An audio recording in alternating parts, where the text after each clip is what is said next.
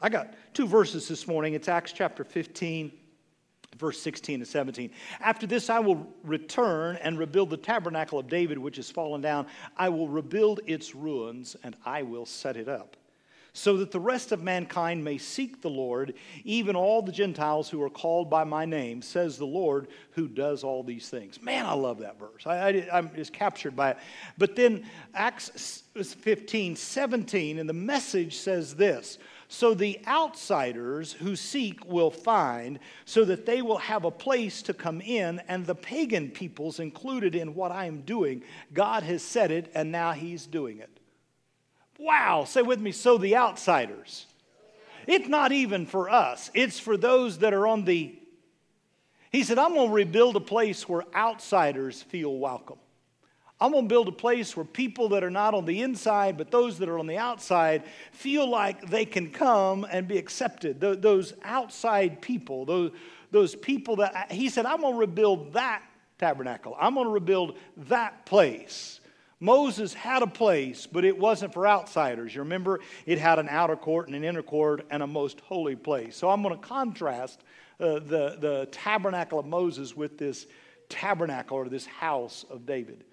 Now, while I do that, I'm going to use this metaphor that I hope every man in here at least, I don't know whether I'll cross that gender barrier or not. Anybody ever heard of Jason Bourne? I got a few there. I'll keep coming, okay? Jason Bourne, you know, that CIA dude that could kill people with a toothpick, you know. That CIA dude that got in some kind of a battle, got thrown off a ship, and he has amnesia. And he doesn't remember who he is. So there's this forgotten identity. And with the forgotten, you know, if you don't know who you are, you don't know the skills that you possess. So not only is there a forgotten identity, there's a forgotten understanding of the gifts and the talents and the skills that lie hidden within inside of you. And so Jason Bourne was this dude that woke up, but he didn't know who he was. And he turned around, and right there was somebody trying to kill him. And he's put under pressure. And when someone put him under pressure, these unknown skills that were innate inside of him came out. And, you know, he took the gun and melted it with his little finger and threw them off the building and got in a car and started it with a clothespin. And when he got away from the pressure, he went, how did I know that? You ever had that happen? You get put in a position, and when you get put in the pressure, something comes out of you that you didn't know. And he started having flashbacks. And those flashbacks were not complete in their revelation. And so he continued to have this opposition. And every time he'd get in opposition, he'd have another flashback, which would fill in another piece to the puzzle of who he really... Am I making sense yet? Did you get the story? It's your story. It's your story. The best stories that are ever made in Hollywood are our story. About how we were created in the image and the likeness of God, and then someone took advantage of us, and we've forgotten that we're children of God, and inside of us are these dormant skills and gifts and potentials, and the enemy comes to kill us, but the very pressure that the enemy puts on us is going to reveal more about who we are than... So if you're going through something today, let me tell you, you're going to discover more about who you are than you... Wow. That's why Paul thanked God for all those afflictions. That's why Paul was able to rejoice in those things, because as long as that was... So today is a story about how God's building a place that people can recover their memory, that they can remember who they are. God is going to build a place where people that are outside, where they should have been inside, and he says, I'm going to rebuild that place. I'm going to rebuild that sanctuary. I'm going to rebuild... Because God wants to be in such a relationship with us that we remember who we are and the skills that he has deposited within inside of every one of us. God wants us to know what we have. Outsiders. Let me give you another word. Losers. Can I tell you, the most valuable person to Jesus is a loser. This is so interesting to me because we in the religious world and in America West, we celebrate successful people. We celebrate people that have made it. We buy their shoes. We're such idiots. Do you know that Air Jordan is no better than what you get anywhere else, but they've just put some dude going? It ain't no better. You didn't buy no tennis shoe. You bought a dream of being. You're buying dreams. You're paying hundreds of dollars for a dream. You ain't never going to jump, boy. You ain't never. And if you're over 30, you're out of your mind. You're just nuts. I love it. I got a son. He brought me these shoes. He's, Dad, look at these shoes. And I'm going, son, no, it ain't happening. I love watching preachers. See, when I was growing up, we bought expensive suits and ties. Now they wear $500 on their shoes and a $300 shirt. And they say, we ain't like them. We're the faith people. We ain't spending. I thought, you lying. You lie. You lie. Everybody lie. You lie, I lie, everybody lie. Everybody exaggerates. No, I don't. Yes, you do. You told him you lost 10 pounds, you lost 3.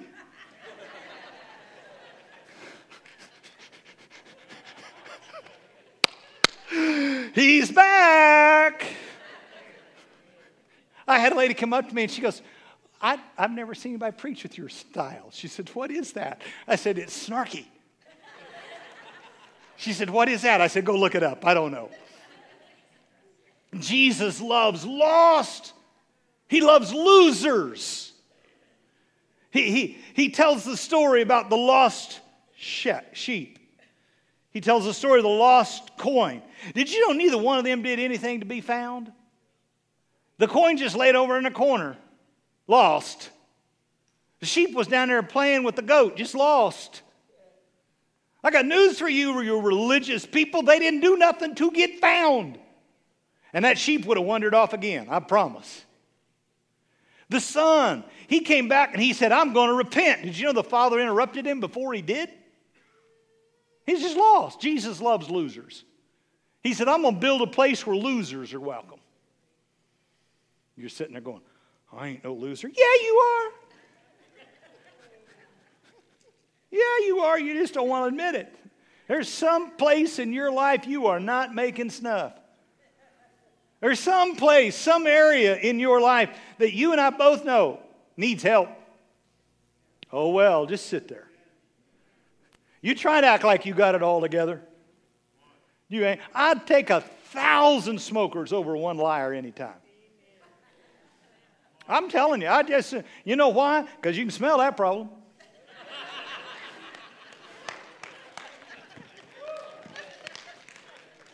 You know it. Don't you have a bunch of addicts going there? Yeah, I got a bunch of addicts going there. I got a bunch of liars too. I just can't figure them out. Say loser. I'm going to rebuild a place. See, I've stood in the Vatican this year. They don't let losers in there. You got to have the right clothes, the right pass, and you got to know.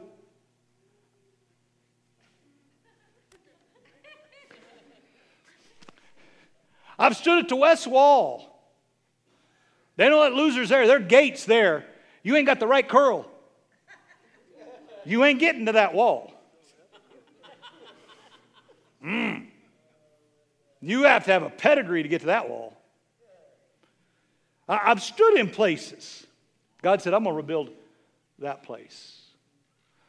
Why? Why David's tabernacle? Why not Moses's and all of its grandeur? Why not Solomon and all of its grandeur? It's not because David was broke. David had the money. He could rebuild anything he wanted to build. David was king. He had the authority to build anything he wanted to build. But he built this thing that was very simple and it only had one piece of furniture. Why did God say, I'm going to rebuild David's tabernacle? Well, number one, because David had this personality that he was always after it. David didn't have a half-hearted personality. I mean, if he's going to kill a bear, he's going to kill a bear. If he's going to chase Bathsheba, he's going to chase Bathsheba. Think about it. I'm going to kill that lion. I'm going to kill that bear. I'm going to chase the enemies out of Ziklag. I'm going to run after. I mean, whatever you make your mind to chase, honey, you ought to chase it. I'm always captured about him talking to Benaniah. And he goes, now Benaniah, I killed that lion because he was after my sheep. Why did you jump in the pit after the lion? And Benaniah went, because he scared me. I mean, David killed the lion because he was after his sheep. Benaniah killed him because he said, he had the nerve to try to scare me. How many of you worry about anything? Have anxiety about anything? Anything scare you? You need to chase it into a pit, jump into the pit after the thing, and take its head off. Haven't you lost enough sleep over something that's trying to scare you? Listen, I ain't living like a scaredy cat for the rest of my life. If you have the matzah to try to scream at me and scare me, I think I'll jump in the pit, because if you're going to kill me anyway, we're going to die today. Are you listening to me? Some of you could sleep tonight if you just go ahead and face that thing, and it's either you or me, but one of us is going down today because I need my sleep. Oh, you didn't, yeah. Listen, you need to tackle that thing that you've been afraid of, running from. I had a lady come up to me many, many years ago. She said, I'm going to tell him. I said, honey, you're going to be fast because I'm going to beat you to it. And I just got up and told the crowd. She was mad. You know why? Because she didn't get to tattle. Her power was in the unknown. But if you make known, am I making sense? David knew how to run at things. He appreciated other people that knew how to turn and run at things that were threatening them. It was a reflex. I love what Hebrews says. We are not of those who shrink back and are destroyed. You're destroyed because you step back, but we are those who believe, run at, and we are saved. We need to quit shrinking back. I mean, I told people this week, if I acted crazy, it was for God. If I kept my sound mind, it was for you. I want you to know. I just told them, I want you to know, I will not talk in tongues in front of you this week, and it's just because of you. It ain't because of God, because God wants me to express every gift I got. But out of respect to your stubbornness, I will not talk in tongues. But I am home. 4 visitors are going, how do I get out?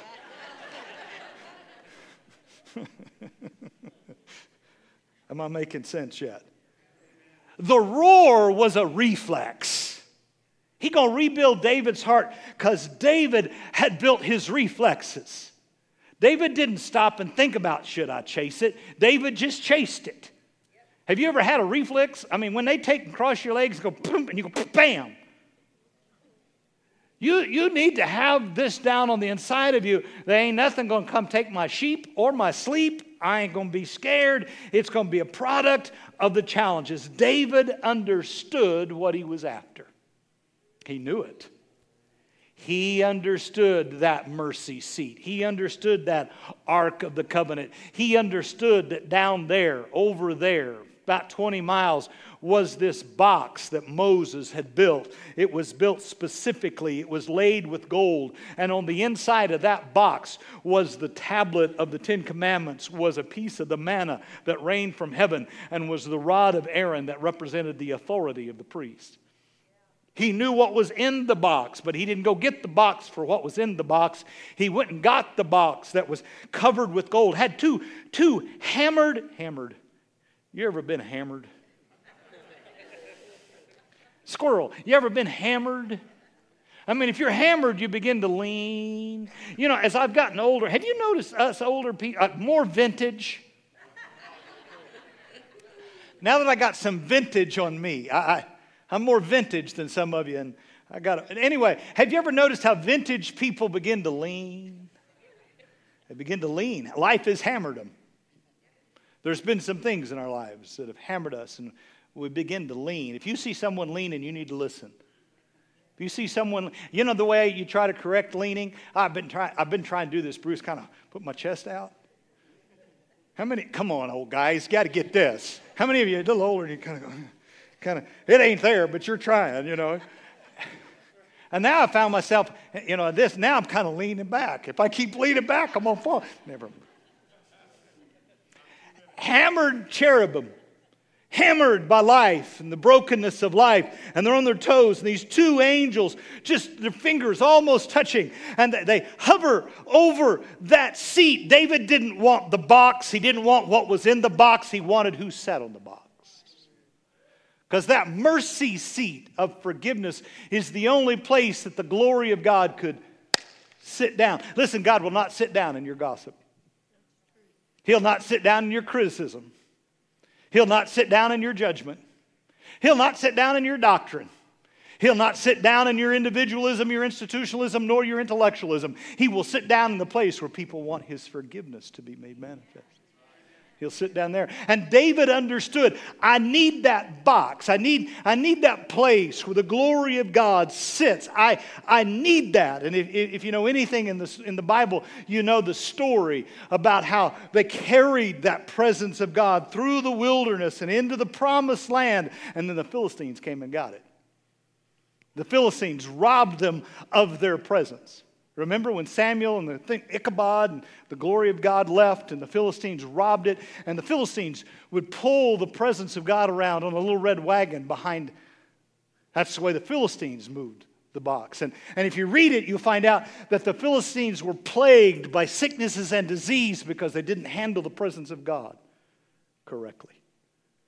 And eventually they bring it back and they put it over here and they say, there it is. We don't want it anymore. The Philistines didn't want the presence of God. The enemy didn't want it. Bam, we're tired of mishandling the presence of God. We know it's the presence of God. We know that it was in that tabernacle with Moses. We know that when the Israelites carried that box out into the war, they won the war. We stole their strength. Did you know that your strength is in the presence of God? And that if you're robbed of your awareness of the presence of God, your strength will fade. So it sat down there through Samuel's ministry, through King Saul's ministry, because they were afraid. They didn't know how to handle the presence of God. And it sat down there for years, but David woke up and said, I got to have the presence of God in my house. I got to have it. I can't live. I'm hungry. I've got, everything's okay in the kingdom. I've got my house built, everything. Some of you that are moving towards retirement, you need to recover the presence that you had when you were radical about 18. Some of you that have gotten lazy as you've gotten older, you need to hear me. Now's the best time to go get the presence of God. Now's the time to show your children. Now's the time to show your aunts and your uncles, I still have hunger. I'm still longing. And David said, I'm going down there. And the only thing he knew to do was do what he saw the world do. You ever tried to do what the world did, but handle something the world can't touch? You can't handle the things of heaven with the culture of this world. But he went down there and he tried to put the presence of God on the culture of the world. And he just did what he saw the Philistines doing. He put that box on this oxen-drawn cart, and it didn't go well. See, David read the culture and said, oh, they want coffee and sugar and sit in a cushy chair and out 50 minutes, and we got to give the people what that's the way the world is doing it. So we'll do market analysis and we'll figure out what they want and we'll give them what they want. And God started shaking, because God is not user friendly. He's not seeker friendly. I mean, Uzziah, user friendly. And the church has been trying to calm God down for generations. Listen, God will show up, stay too long, shake too hard, and shout too loud. He'll always make a mess of man's plans. Because it's his agenda, not yours, honey. And David went down there with fully good intentions. He put that box on that cart. He started those oxen, and Uzziah, God started shaking, and Uzziah is trying to calm God down. And he died. Bible says David was angry. I could use my Oklahoma vernacular. I mean, he was off the scales. Mad. Angry at God. God, look what I was doing for you. God, I was trying to go to another spiritual level. Anybody of you ever tried to reach for another spiritual level in your life and fell flat on your nose? You were going to pray every day. You were going to stop saying that. You were going to help the poor. You were trying to go to another level, and it didn't work. It's because you were using the wrong. But you got misunderstood. And now some of you, you've tried a couple times, and you just say, oh, heck, that's not for me. If God had wanted me to have that gift, He'd give me that gift. No, honey, you got to change the way you think it's coming. It ain't coming in the way you think it's coming. The gifts and the presence of God always come on His terms, not yours. Oh, well, I better back up. Now I feel like I'm in Wisconsin. He was humiliated. Do you know that when you attempt to go to another level spiritually in your life, you can be misunderstood and you can be humiliated? This is embarrassing. I went down there to bring you here and you embarrassed me. The Bible says David was angry. But if you keep reading, you realize David wasn't stupid. It's one thing to be angry. It's another thing to be stupid. David is a man after God's heart. And David went back and read the Bible. Imagine that. Go back to the book. You know, it's like that baby stroller you tried to put together on Christmas and you didn't need the instructions. And you got both back wheels on the right side, both front wheels on the left side. And for 3 years, your daughter walked in circles because you failed to read the instructions. And look at me, Dad. And David did the untenable. He thought, he admitted, I must not have known what I was doing. Because when I look back over there, Obed-Edom's house is being blessed profoundly. So there's nothing wrong with the presence of God. Maybe it's the way I was handling the presence of God. And he went to the book and he found out, oh, there's a way to do this and not a way to do this. Found it right here. And so now he went another time. Say another time. I'm going to rebuild David's house because he came another time. We're going to do this again, kids. We're going to try this shot again.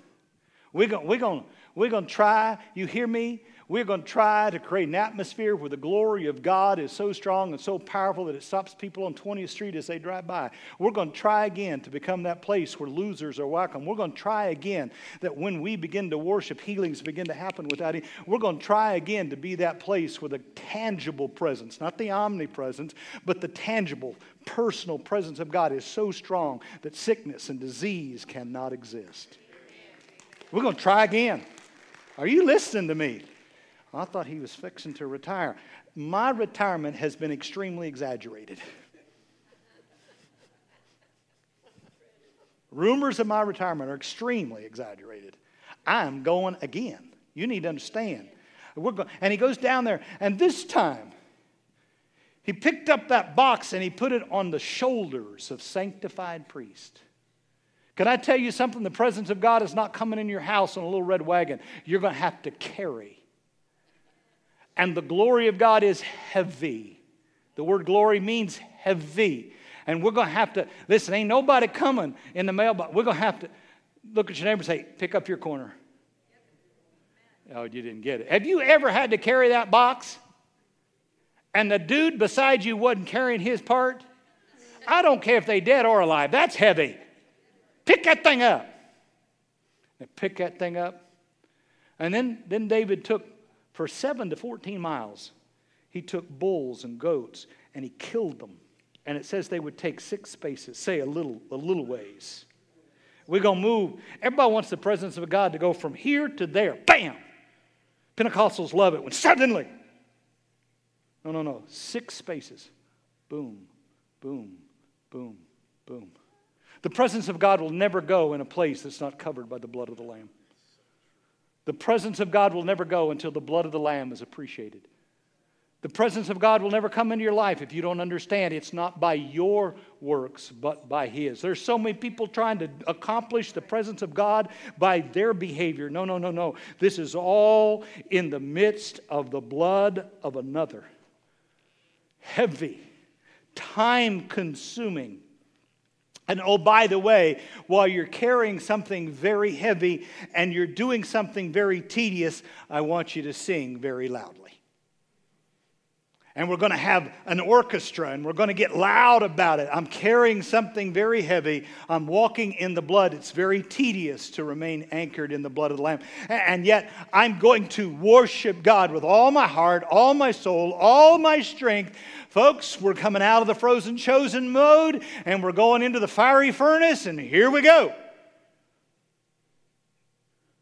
You know, I've wondered about people that tell me, I don't dance.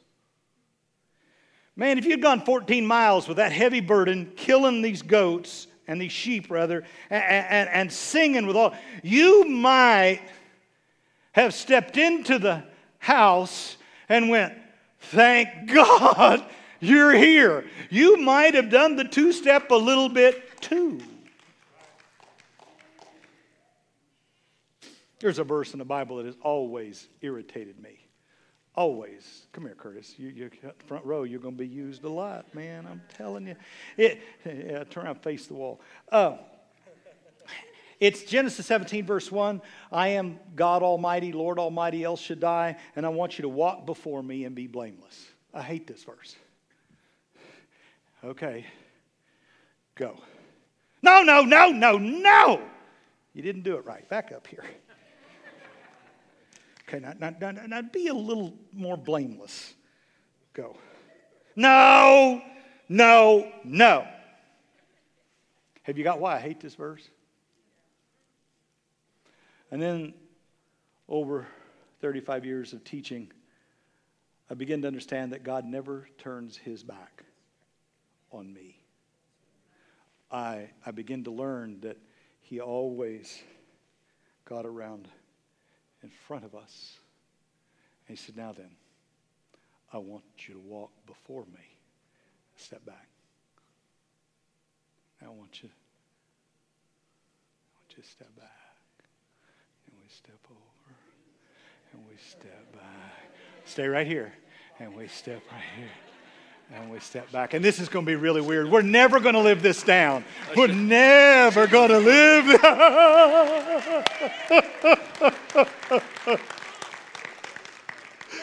Ooh, Jesus. I'd never dance alone. You think you're dancing alone. No, real dancing is when you get him in the house and you're face to face. And if he says this way and this way, eventually he's not even saying anything. He's just, you might dance too if you got her back to the house. You're not getting what I'm saying. I'm going to rebuild that house. I'm going to restore that relationship. Are you getting it? I mean, David knew how to be after God even when he sinned. I mean, compared to David, Saul was a saint. Saul just refused to finish killing him. David killed her husband and took her. But when Saul was confronted with the issue, he said, hey, make me look good. When David was confronted with the issue, he said, don't take your face away from me. Don't stop, take not thy presence. The word presence, the word glory is all the word face in the Hebrew. It's the same word.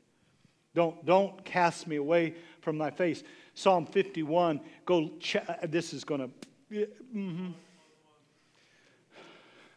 Take not thy presence from me. Restore unto me the joy of my salvation. If you take the word out, then you have restore unto me my... He didn't ask for that, Pete. He didn't say restore unto me my salvation. Some of you think God's restoring your salvation. God doesn't restore salvation. He never took it. He's the one that keeps getting in front of you. Have you ever done something in a relationship and the joy out of the relationship was gone, but the relationship was still there? It's religion that robs you of the joy of salvation.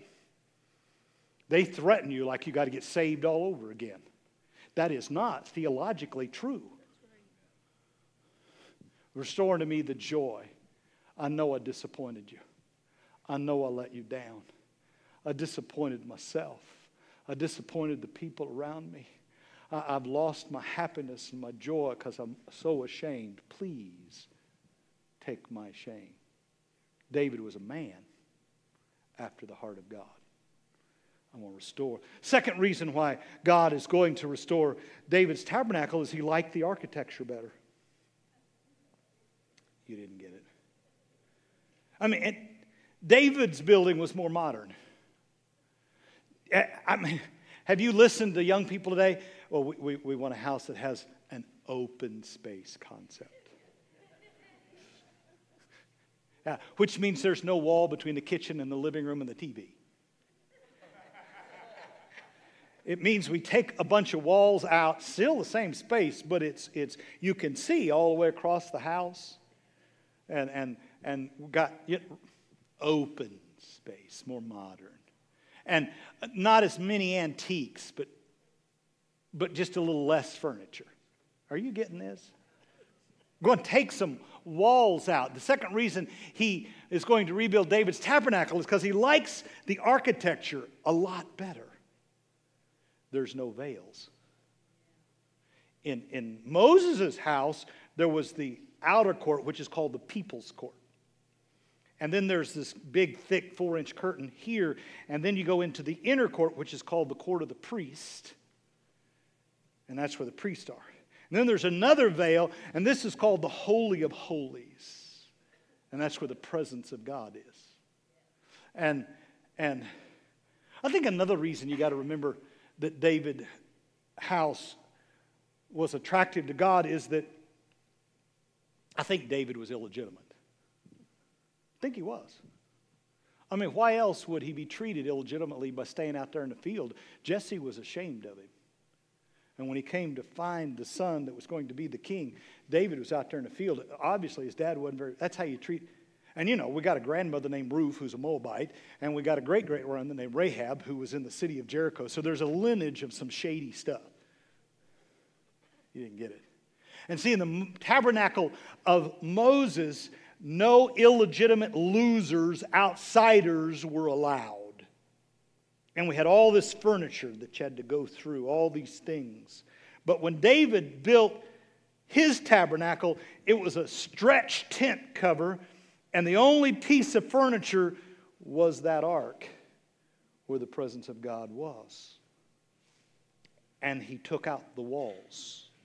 And he said, I want an open space concept. And I want to see from here to there and from there to here. And the only piece of furniture in the room is going to be this ark where the glory of God sits down.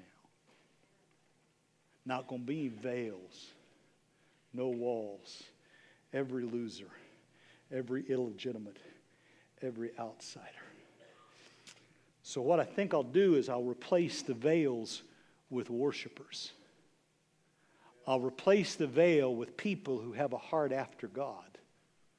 For 24 hours a day, 7 days a week, we'll have people with their hands outstretched, looking, going, holy, holy. You deserve all the honor, all the praise. And we'll stack them as deep as we can get them. And when outsiders come, they won't be quite able just to walk right in, but they'll see flashes of the glory of God coming through hands and feet and this dancing. And that worship will be the attraction, not the coffee. And when you really see people getting radical in their worship for God, you want to know what kind of God they're worshiping. Are you listening to me? If you're not a worshiper, your door-to-door will never work. You see, because it's the presence of God, not your program.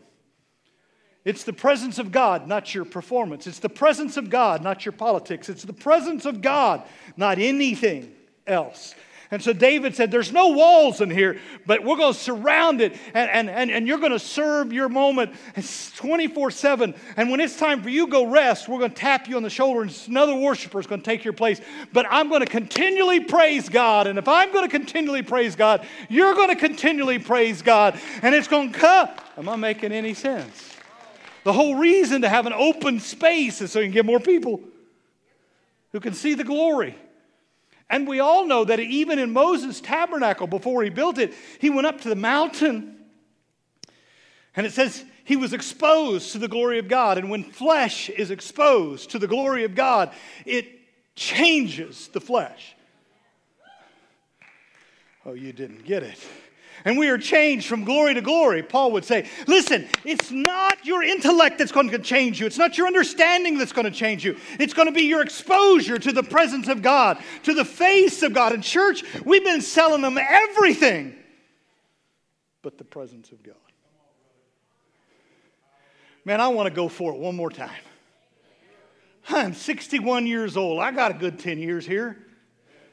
Let's go one more time. I pastored for about 15, 16 years, and man, the power of God would fall in this place. But they would fall and lay down, exhausted. I nearly killed Charles and Martha. 4 hours of standing up there. I mean, come on, some of you were here. And the Lord began to talk to me about this. Listen, there's a way. They dance between this, and God said, I'm going to restore that place. I'm going to rebuild that place where losers and illegitimates, I'm going to rebuild that place. I married this girl 42 years ago. You know the only thing I remember on that Saturday night? I don't remember what Gilbert said. I don't remember the cake. I don't remember I don't remember who was there. Do you repeat after me? I'm sure I did. The only moment in the wedding service that I remember is moving that dadgum veil. Oh, you frozen, chosen bunch of... But honey, when I lifted that veil, that's what I came for. I didn't come for the mints. We're going to have blue mints, Quentin. Ain't that going to be funny? I could care less. Gilbert's going to, I don't care. I want you to, I don't care. But the day I lifted that veil, amen. Some of you need to let him lift the veil. You're letting me see your eyes. I hate kissing with a veil. I mean, she's never taken a Kleenex and gone, just a minute. You have germs. Some of you ain't going to forget the picture. I can save your marriage tonight. Go home and lift the veil. Be transparent. Most marriages die after about 20, 25 years because they forgot how to be intimate. Well, we're old. We don't need... Yeah. So am I. I'm vintage. Good wine. I didn't get it. I think intimacy is wasted on the young. I do. They don't get it. Now, I can tell you how to live 42 years. Keep lifting the veil and being surprised.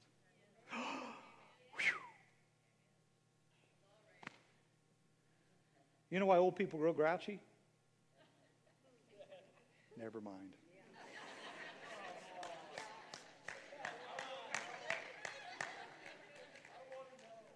Old people grow grouchy because they think because the flesh is deteriorating, the desire has stopped. Just because this thing's getting older doesn't mean the heart on the inside has gotten older. The desire of my heart is just as strong as it was the day I married her 42 years ago. Oh, you're not listening. Okay, I better stop. Do you know how many people are stuck out here? They're stuck out here. Yeah, I'll give thanks. You enter into his gates with thanksgiving. I'll give thanks. I came this morning. You need to be happy I got here. Thank you. You enter into his courts with praise. There you go, Kelly. You get a little closer when your praise gets a little more. But you get into the Holy of Holies when all of a sudden you're worshiping the one that was there. Worship will take you. David understood that. I'm going to rebuild David's house. His desire to be intimate with me is still deep.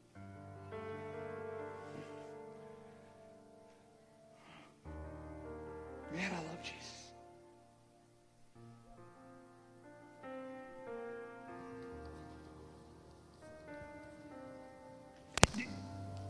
Did you know David got in trouble because he counted people? He got in trouble. 1, 2, 3, 4, 5. He got in trouble. Moses got complimented. You know why? Come here, Earl. Because when Moses counted people, it says he lifted them. He lifted their face, and now they're not a number. Moses said, see my face, I've been with him. Let this glory be yours.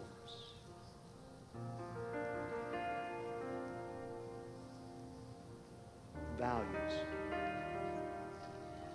Oh, you're not here. When you come into the presence of God and you're willing to move beyond just thanksgiving and praise into that presence that lifts your face, and all of a sudden the value you're trying to ascribe to him, he's giving back to you.